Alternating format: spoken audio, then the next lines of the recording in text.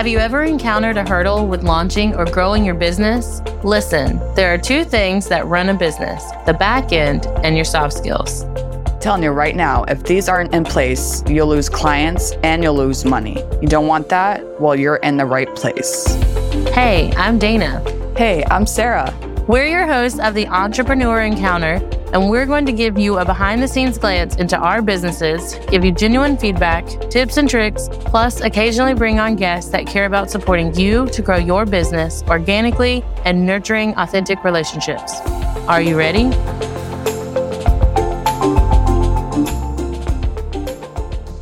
Hey, entrepreneurs, welcome back to another episode. This month, we're diving into leadership and exploring the different aspects of effective leadership. Today's episode, we're talking about goal setting and how it relates to leadership. By definition, leadership is the action of leading a group of people or an organization. So you're leading your clients and you're leading your team, like leadership with the people that you collaborate with. Leadership is definitely one of those skills that I believe, maybe I even still struggle with in full transparency, that this is a skill that you're born with and can't necessarily cultivate and develop as you get older. However, I'm learning that it is. Like the base definition, leadership is the action of leading. I think the key word there is action. Leadership involves a lot of action in not just goal setting, but taking action on each goal in a way that guides you toward completing that goal or achieving that goal.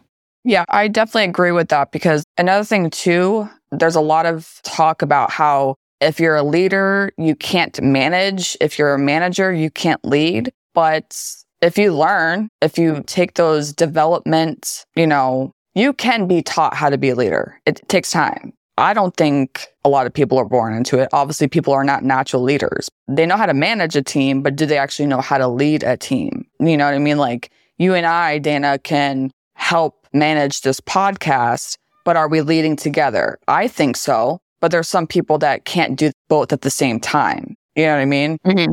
And I've noticed this a lot with the clients that I have because I work with teams. So I see that one of the clients I work with, she's a great leader. She takes action, but there's a lot of steps into which it takes to manage a team. So that's where I would come in. But you can do both. I don't see why there should be an issue to do both. I've definitely approached my entrepreneur journey as someone I never recognized leading anyone. I've definitely worked more solo to achieve a lot of goals. But then looking back on things, I'd noticed that if friends are overwhelmed or when I was doing an internship at a resort hotel in my area, I had this determination I was going to be in the event side of things because that was what I liked to do.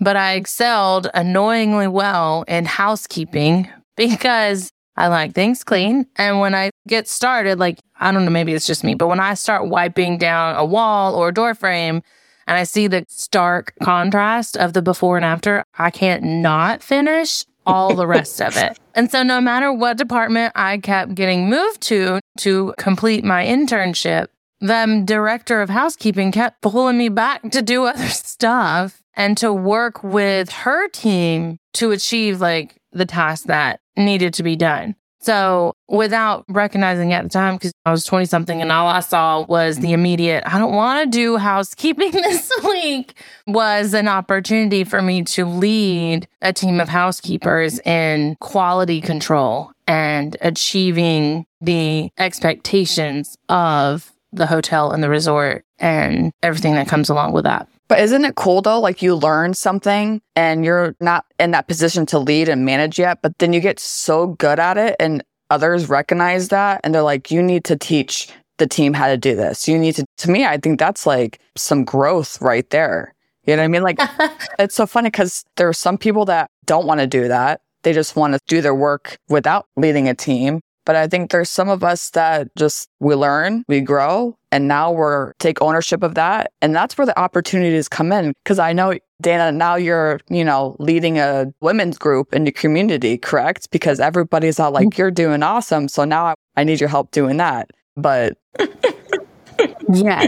So for all of our listeners that are not in our Facebook group or anything, like following us personally, I have been asked since the beginning of this year, it feels like, or definitely beginning of like spring, to put together a women's networking group for my local community, because our county, I'm based in North Carolina, does not have anything like that that's highly advertised. We have to go all the way into like a bigger city to get there. And to me, as a small business owner, yes, that's great. I can network and there's ample opportunity, but I don't always have the time to drive 30, 40 minutes one way just to go to an hour-long networking. Like that pulls me away from so much client work. When if we all came together in our own county, then we could do that. So that was a big goal and a highly requested opportunity for me to step into a leadership, which I really fought for a long time because my plate is very full. I do have a hard time saying no to things, and that's part of my clarity goal for 2023. But this month, well, at the time of this recording, I officially accepted this opportunity and started doing the framework of building it. And in August this month, we will start having online co-working sessions and in-person lunch and learn so that we can better ourselves and really connect with the other women entrepreneurs and professionals in our area. Good for you. That's pretty cool. Stressful. High five.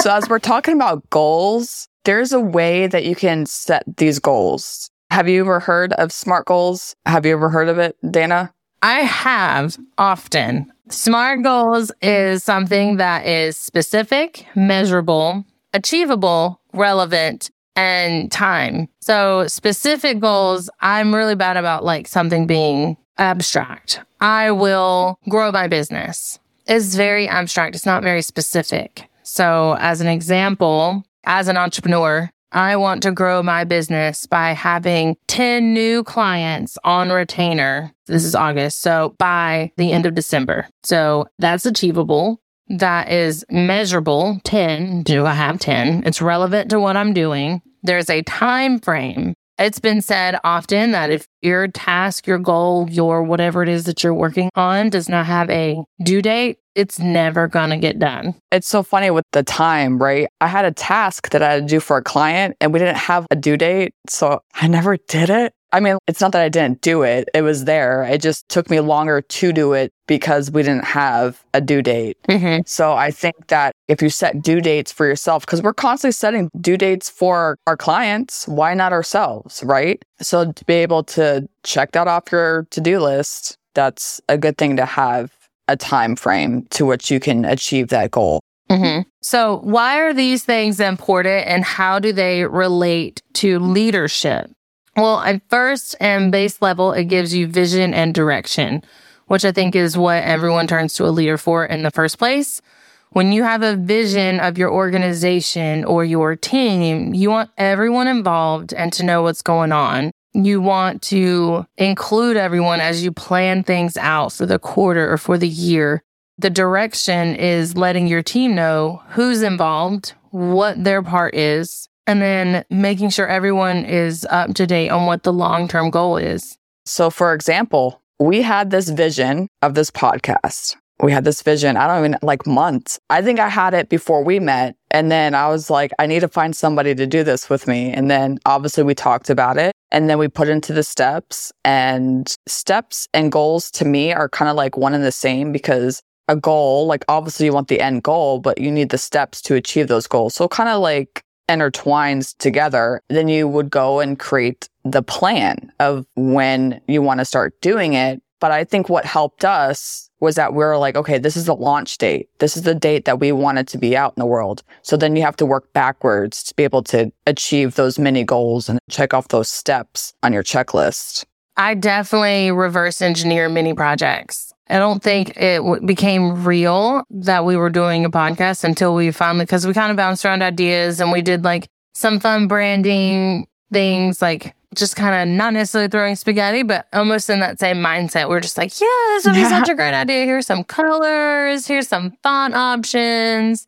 Here's what we might talk about. But until we put a due date on it, like that really changed everything. And like then we had actual steps and all right, you're going to be in charge of these certain things. It gave us a lot more focus once that due date was set. I mean, we had the same goal, but the intention was, I feel like, was different because we were both working our businesses. So now we had the fine-tuned, granular, same goal of, all right, we both need to be working on certain things so that we're productive and meet that goal. Another thing also is when you talk about it and you have people in your corner that are helping you achieve this goal, to me, it's more fun. You're not doing it by yourself. So when you are focusing on the vision and the direction that you and your team or you and your client, whoever you're working with, and you're working towards the same thing, everybody's going to end up being productive and then everyone's going to end up feeling motivated. When everything is mapped out and you have the steps, everybody's going to feel more inclined to work toward that goal.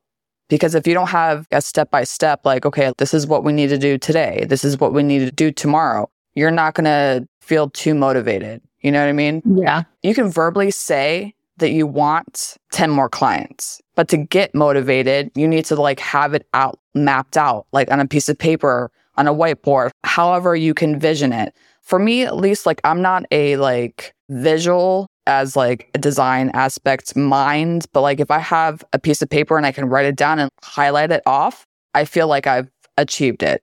Mm-hmm. I get a lot of motivation from being able to physically scratch things off of my list. Mm-hmm. So even though I have a virtual planner, I think that's why I specifically use ClickUp is because I'm virtually scratching it off, but I still like to write down lists that I want to do 3 things for my business, 3 things for each thing that I'm doing, and then 3 things personally. And that way, at the end of the day, or as I'm doing it, I can mark it off and physically, like, really easily see that I'm doing things and making progress, and it keeps me motivated.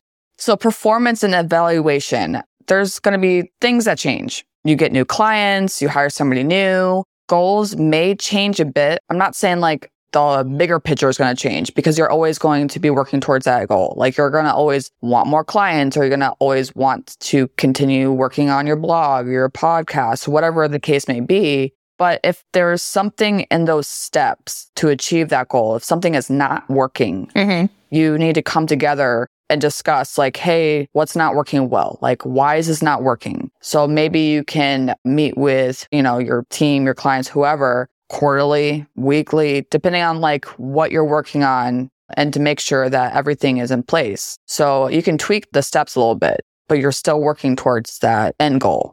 I'm definitely a big fan of every 12 weeks, just every 3 months, quarterly, just because it keeps that with the bringing motivation back into it. It just keeps you motivated. If you wait, like if you set these big major goals in January and you don't really meet up and talk about them or evaluate performance on them until October, you're not really going to be motivated or held accountable to celebrate the success. Even if it's slow progress, you still can celebrate the success towards that goal and have an even better end of year.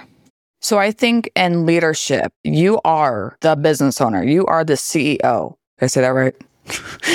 So you have that vision. You know what you want for your business. Like, okay, this is what I want. But how are you going to achieve that? And do you need help to achieve that? And then when you do enlist the help, are you actually there for those people, your team, your clients, not just doing the work? And you're not just sitting behind a computer and doing the work. You're actually like in it with the people that you're working with. Gotcha.